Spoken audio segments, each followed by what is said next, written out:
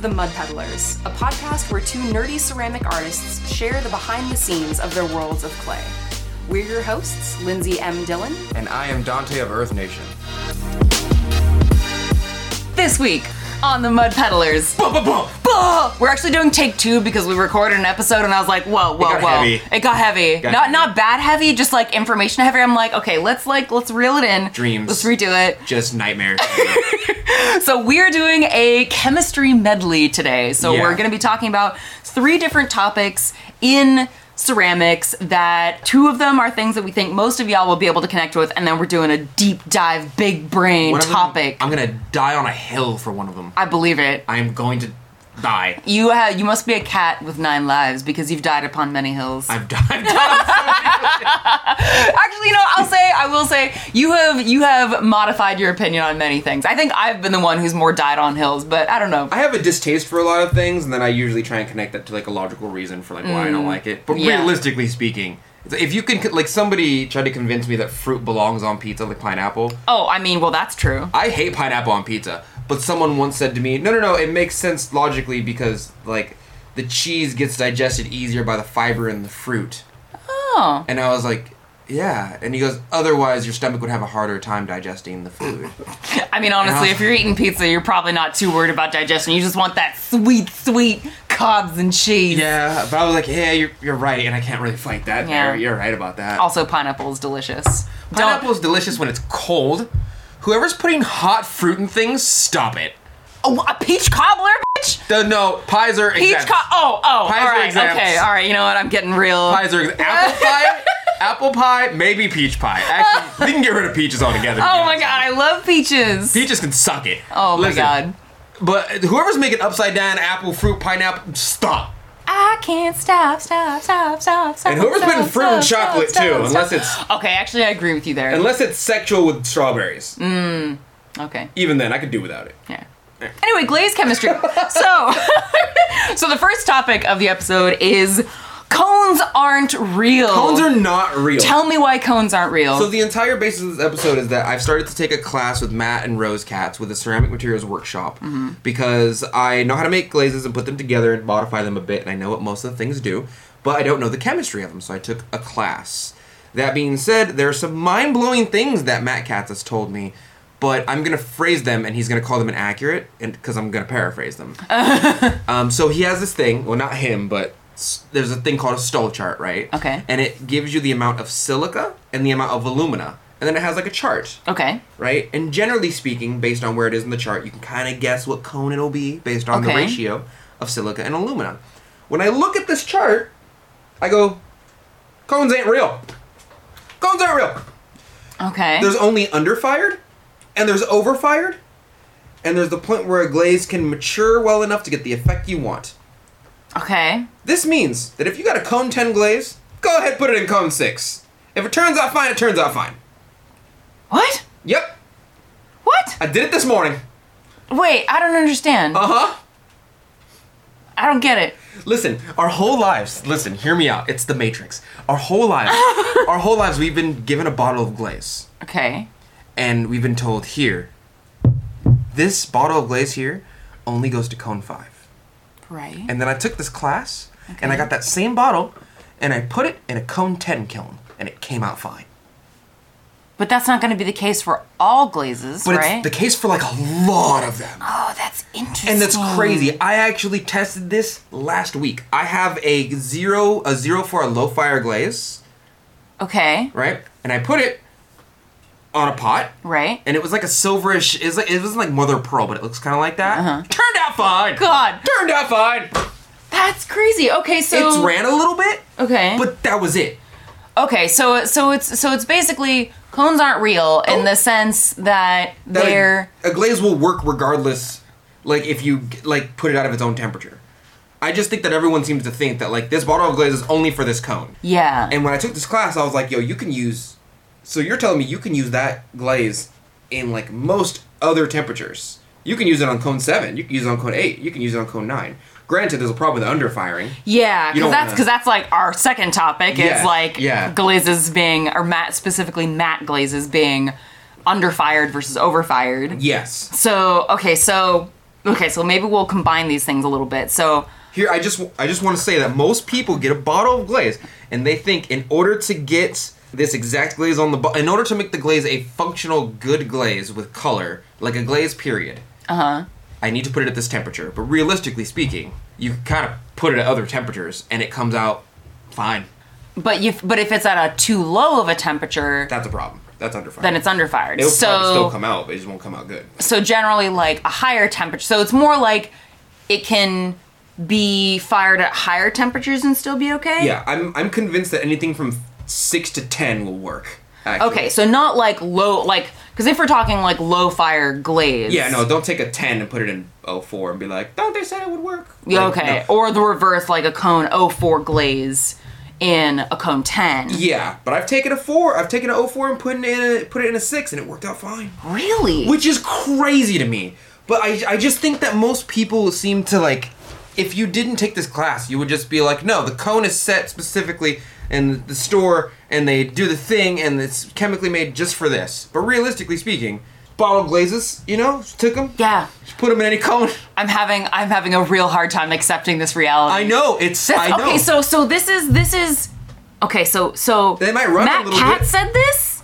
He didn't say this specifically. Okay. He was just like, if you understand cone 10, you understand cone 6. And then he showed me the chart, and my little brain was like, so the only difference in between cones is the amount of alumina and a silica in them.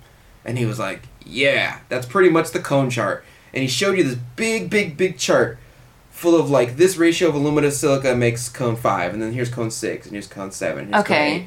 And I was like, oh. So basically like let's just say hypothetically, just so I can make sure I can understand this. Yeah. On the Stoll chart, like if you have, and these are totally made up numbers, but let's say 25% alumina and 75% silica is cone 3, and 30% silica and 70% alumina is cone 7 or whatever. So basically it's like, it's just the cone, what a cone is a unit of measurement based on the ratio of alumina and silica? Yes. Okay. Yes.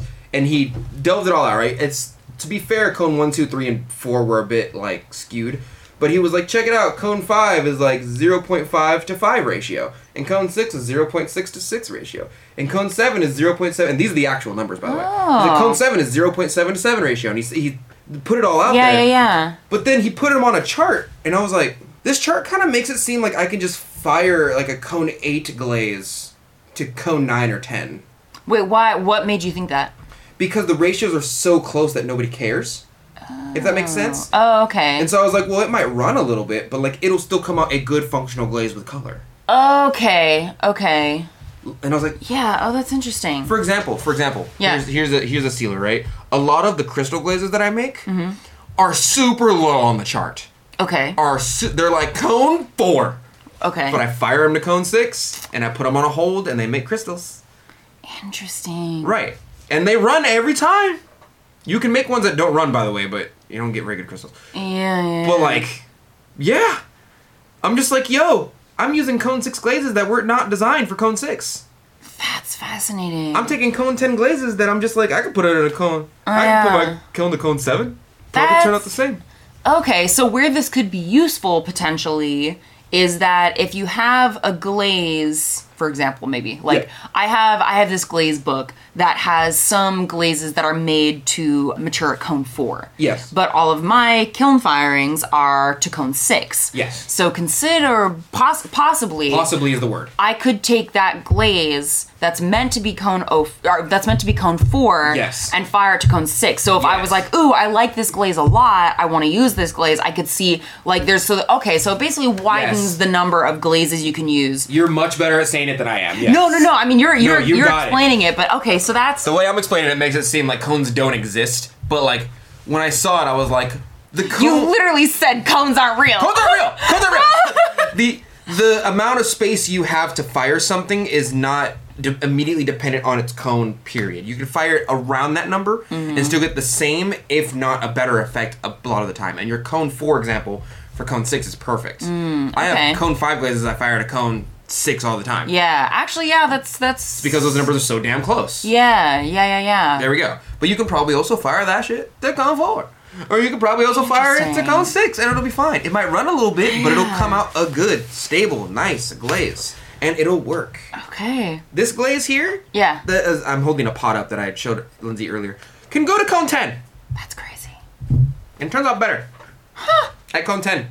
But it works. It's stable. It doesn't. This one doesn't really run. Right. The foot, like, there's no runnage on this. Yeah. This is cone 6 with a hold. Okay. You know, like, and I don't know. It just I might be explaining it incorrectly, and someone's gonna be like, "That's not what it is, Dante. You just have the idea, but not the science behind it." Nah. But also, like, the way it's explained to me in this classroom is that there's so much wiggle room in the cone system that, like, in my brain, I'm like. Why give me a cone in the first place? Yeah. Why not say cone 4 to 10 or 4 to 7? Yeah, interesting. And I think it's just the company's way of saying this is the temperature that we've decided it has the most optimal results for what you're asking for the color on the bottle. It'd be interesting to see how much variation there is with clay bodies in that same thing, because that makes me think of the whole like absorption rate with like food safety, and the idea that, you know, some glazes that are supposed to be fully vitrified at cone 5 aren't often actually fully vitrified until cone 8.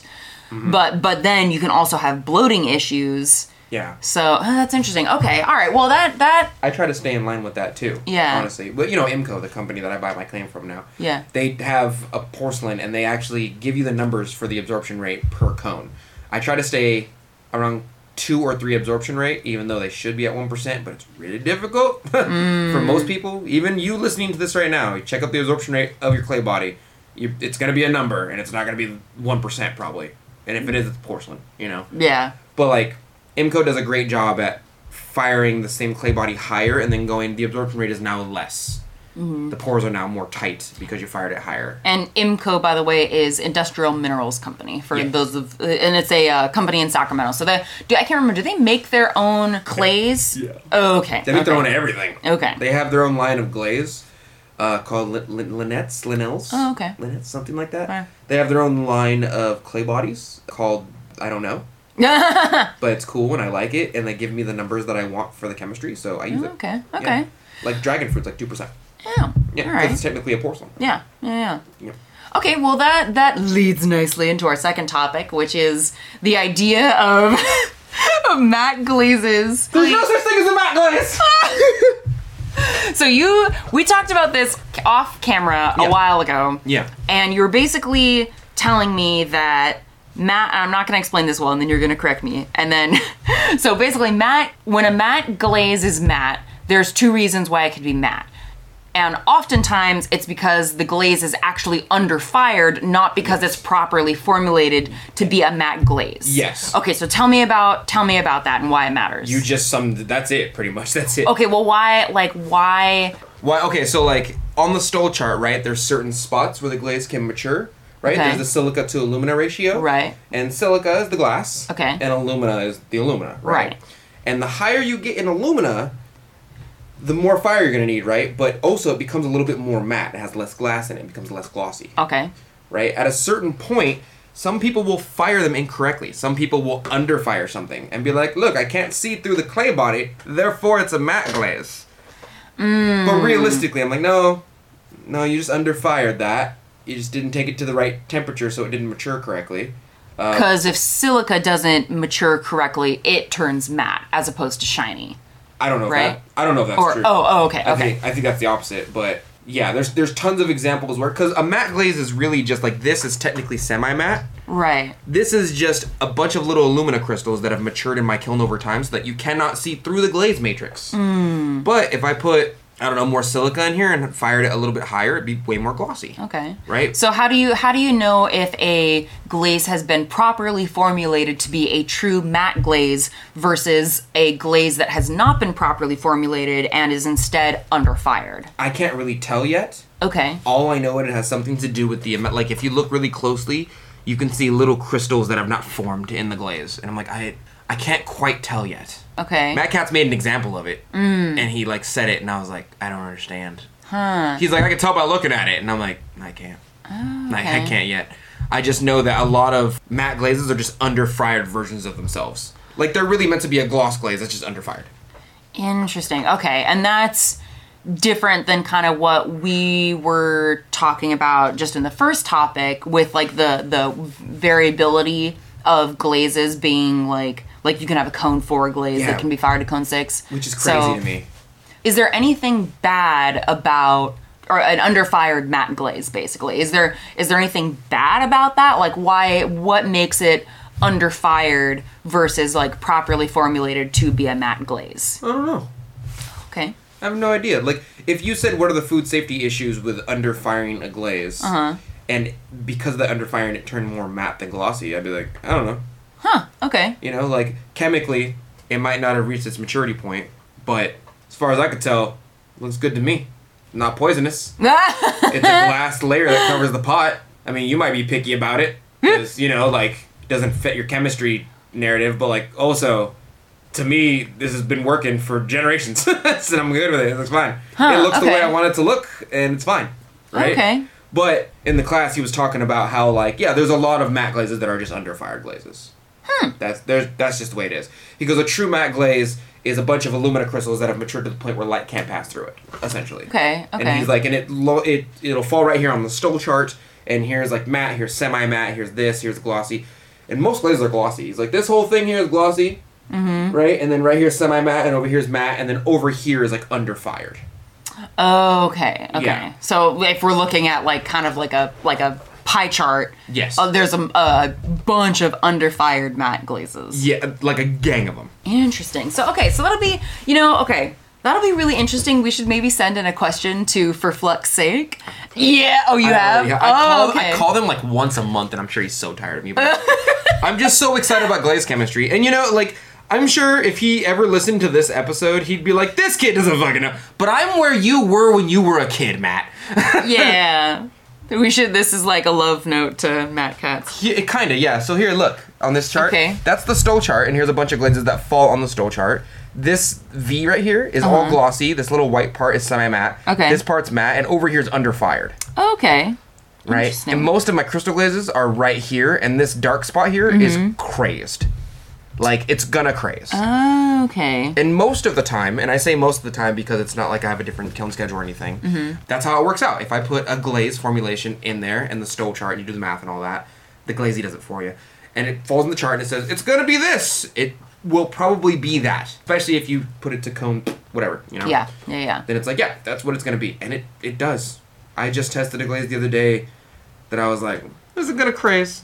Where can I get around that? It crazed. It crazed. Oh, bummer. Yeah, it's okay. It was yellow, so it wasn't okay. So, this last topic is a bit of a big brain chemistry topic, but Dante, you were very passionate about wanting to talk about this. So, let's talk about lithium carbonate and it being water soluble. And before we get into this, let's talk about why this matters. So, this essentially is about whether or not lithium is doing its job. Yes. And it has to do with what is water soluble versus what is not water soluble in terms of the materials that make up a glaze. So tell us why lithium is different. I will say that the other two topics that we were on, those I am new to. So if you want to correct me on any of them, please do, because I'm not good at explaining them. But this one I'm going to die on a hill with. Okay. So when you're making a glaze is just minerals suspended in water, right? And when you dump your pot or brush on a glaze onto your pot, the water gets transferred onto the pot along with the minerals. Right. Okay, and that's all a glaze is. Okay. And the water gets soaked into it's almost like the clay, it's almost like the bisqueware acts as like a strainer. It's porous. Right. It's very porous. When the water gets sucked into the bisqueware, it essentially leaves all of the glaze minerals on the surface of the pot. Yes, and that's the difference in between on the pot versus in the pot. Okay. Okay, and you want your glaze minerals on the pot. You don't want them in the pot, right? The problem with lithium carbonate and using them with a lot of your glazes, if you're making your own glazes, is that lithium carbonate is water soluble, meaning that it travels with the water. Into the pot. Into the pot. Okay. And you don't want them in the pot, you want them on the pot. Yes, but we don't know exactly why, because... I'm doing tests on it right now. Okay. But the working theory for me is that I'm putting lithium carbonate in my glazes to get a certain effect out of my glaze. Mm-hmm. If it's traveling into the pot instead of on the pot with the glaze where it belongs, it's not doing the work I want it to be doing. Because it's not interacting with the other glazes, because it's not with the other glazes. Exactly. That is the whole argument, right? Okay. And there's another glaze mineral called spodumene that has lithium in it that I could just kind of put in there and work around the chemistry a little bit. But I feel like a lot of my lithium carbonate glazes need to be worked around with spodumene for that reason. Okay, and this first came up, again, because of the glaze chemistry class. So your hypothesis... It is a hypothesis. It's not confirmed. The hypothesis is that the lithium doesn't properly interact with the glaze because it's in the pot, not on the pot with the other glazes. Exactly. And you did a test firing, though, and it looked... Angry. Angry. It was so mad. So, long story short, someone else has been doing this test as well on glazy. There's a glaze called, I think it's Red Jacket. Okay. Or Jacket Red. Jacket. Sorry. And they're basically the same exact glaze, but one has lithium and one has worked around the chemistry with spodumene instead of lithium. They look damn near the same, realistically. Mm-hmm. But I will say in order to make one look like the other, you have to double dip it, which is my next thing is my main example, my main reason why I'm thinking this is because all my glazes that have lithium carbonate in them, I often have to double dip to make them work the way I want them to work. Okay. And I think this is because the first layer gets absorbed with lithium and water, right? So your clay body is porous. Right. And the water and the minerals go on the pot and the water gets absorbed by the pot, but the minerals stay on the pot. Right. If the lithium is traveling with the water, in the first dip of whatever glaze I have with lithium in it, my brain goes, well, that means the second layer is probably going to stay in the glaze, right? Instead of in the pot, because the pot's already absorbed as much water as it can. I don't know if that's true or not. Yeah, because part of me thinks, like, unless it was... Like anyway, yeah, like, it'd be interesting to test that out. I will say it works. Yeah. And I've only tested it about 2 or 3 times. It works with the Red Jacket glaze that I made. I actually have a test style that I'll be posting on Glazy soon, where I dipped the entire pot in this glaze, and I waited, and then I did a spiral of more of the glaze. And where the spiral is, looks like this. Okay.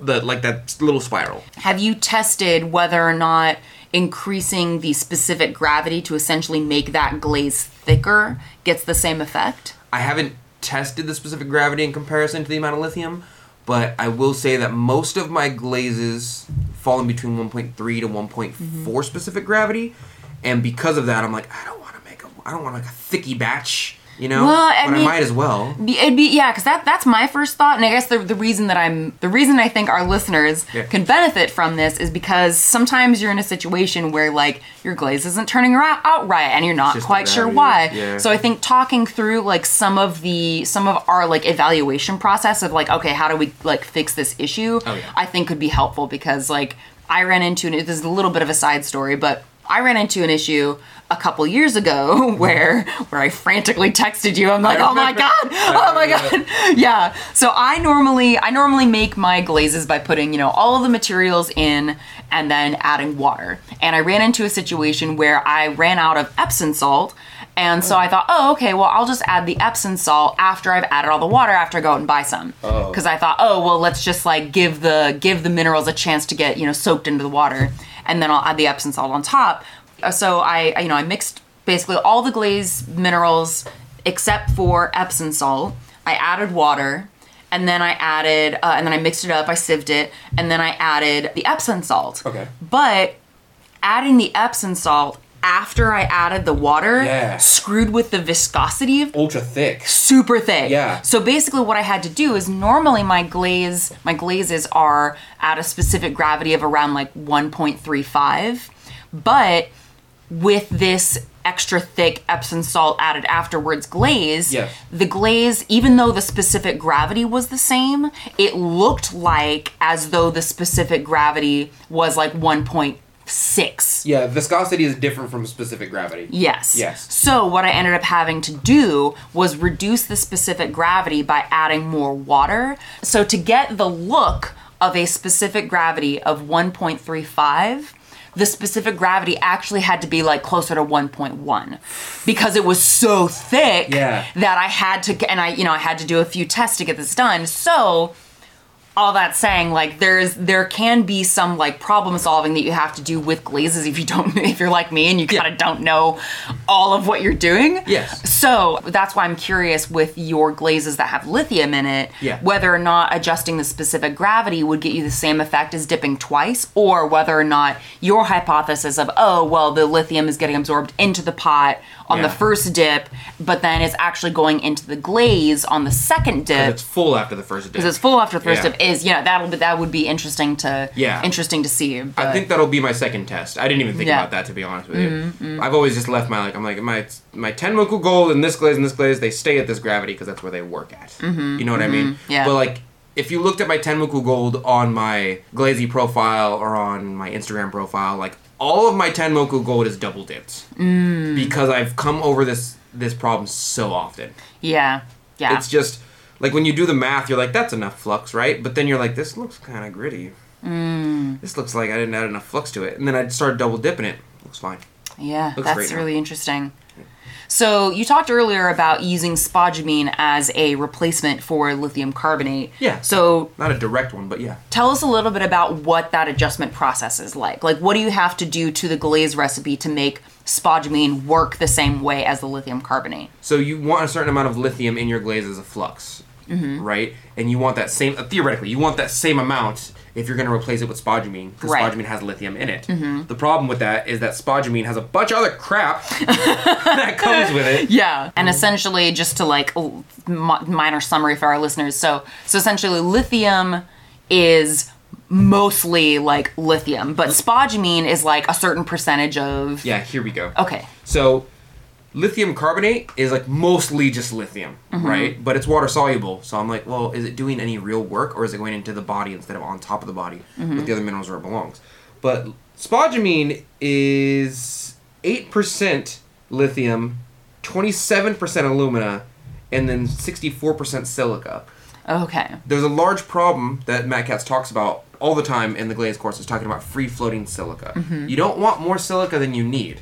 And the way he describes it is like a couple of trucks versus a car, or a truck versus a car. Okay. Right? He goes, the same amount of gas, a gallon of gas in a truck is not going to travel as far as like a hybrid car with 1 gallon worth of gas. Yeah. He goes, because the truck is big and heavy, it can pull more weight, but it takes more energy to make the truck work. As for the hybrid vehicle, it takes less energy to make it work. Yeah. He goes, if you have too much silica, like free-floating silica that's not needed, that's not going to interact properly with the chemistry, he goes, you're driving a truck.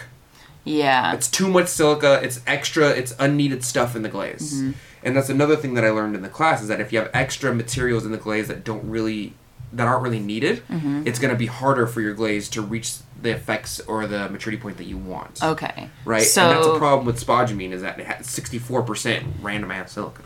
So I got to take silica out. Okay. So essentially, let's just say hypothetically, like if your glaze, let's just say hypothetically, your glaze recipe only contained 2 things. Let's say it only contained silica and spodumene. Yeah. So if the normal recipe was silica and lithium carbonate, you could have your 100 grams of silica and then your lithium and it'd be fine. But if you have the silica and the spodumene, you would have to reduce the amount of silica. So instead of 100 grams, you'd have to use like 80 grams or something. And again, these are just made up numbers. No, that's a good example, because like now I have way too much. I don't need that alumina and that silica. Right. I just want the lithium. Yeah. I just want the flux. Yeah. And so now I have to work around the chemistry, which means I have to find other materials in the glaze recipe that have alumina and silica, preferably silica, and take some out, or like work it around. Is there, what's your method of doing that experimentation? Like, do you just like say, like, is there a specific amount that you reduce or add the ingredients of? Like when you need to reduce the amount of silica, how do you figure out how much silica to take out?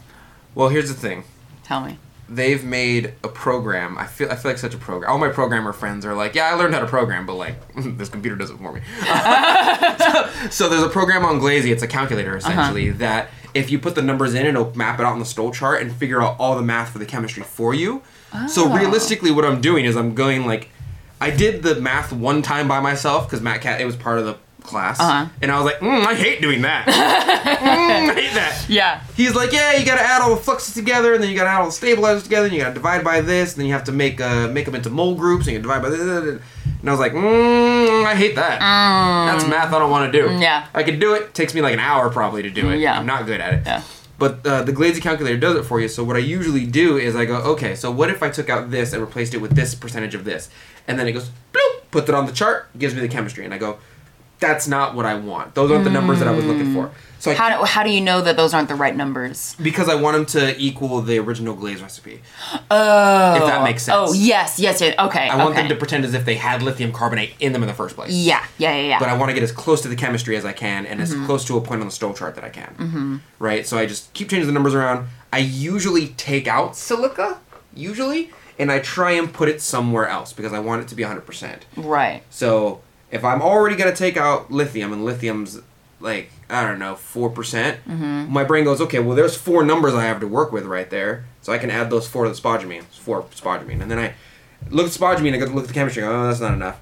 Take out silica, because I don't need it, and then I add some more spodumene. And I go, okay, well, now I got alumina in there. Okay. What else has alumina? And I keep playing with the numbers. Okay, so this chart on Glaze gives you the percentage breakdown of like, okay, how in this Glaze recipe that's listed here, how much like silica total is in this thing. So if you have a Glaze recipe that has both silica on its own and also the spodumene, it doesn't just give you the silica as listed, like the percentage of silica in the Glaze recipe as listed on the Glaze recipe.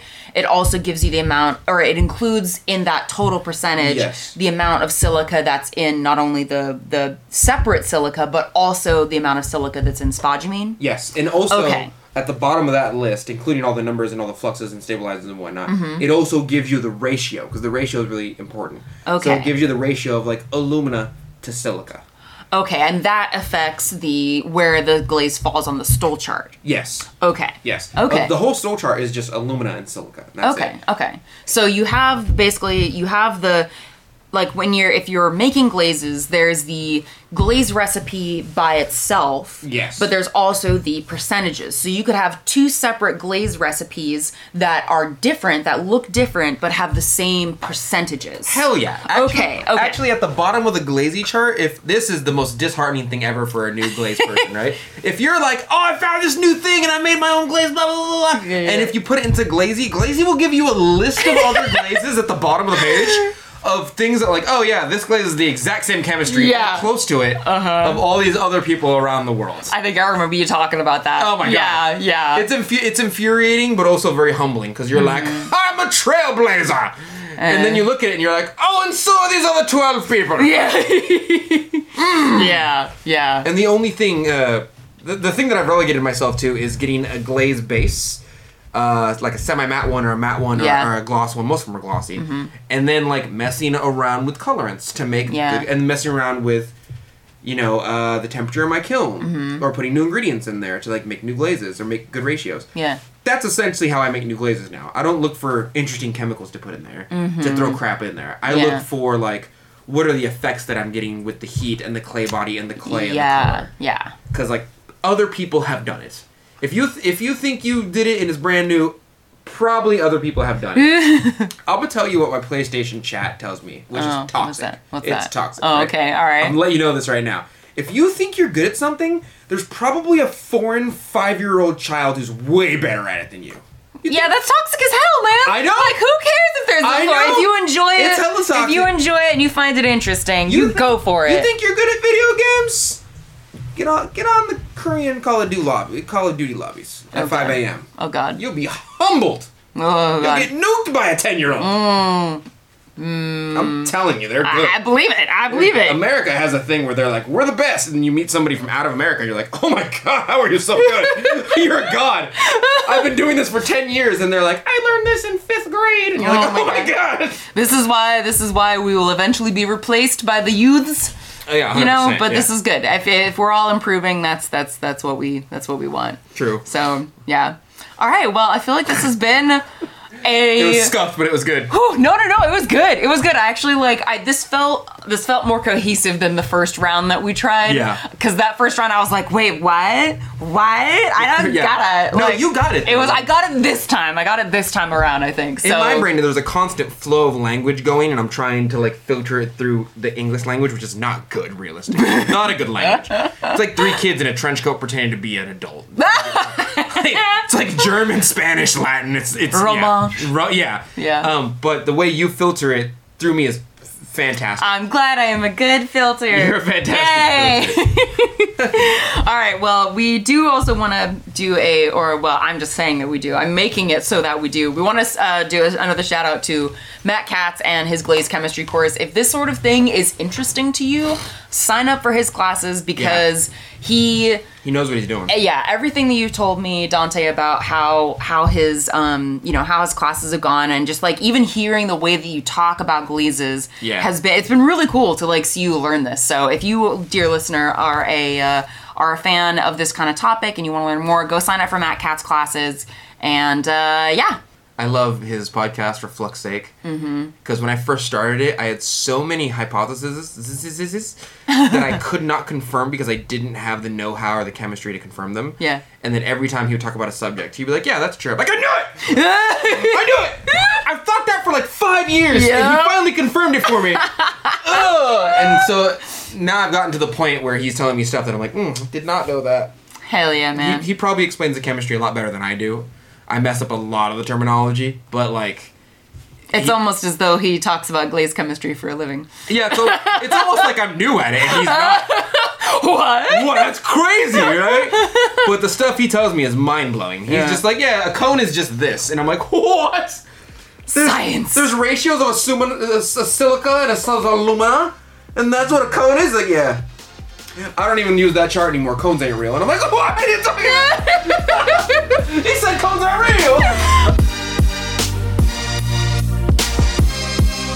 And that's it for today. Thank you for listening to The Mud Peddlers with Lindsay M. Dillon. And Dante of Earth Nation. Want to say hi and see what Dante and I are working on in our studios? Check out the show notes for links to our websites and social media below. You can find me at lindsaymdillon.com. That's LINDSEY, M as in monster, DILLON.com, and on Etsy, Instagram, and Facebook at Lindsay M. Dillon.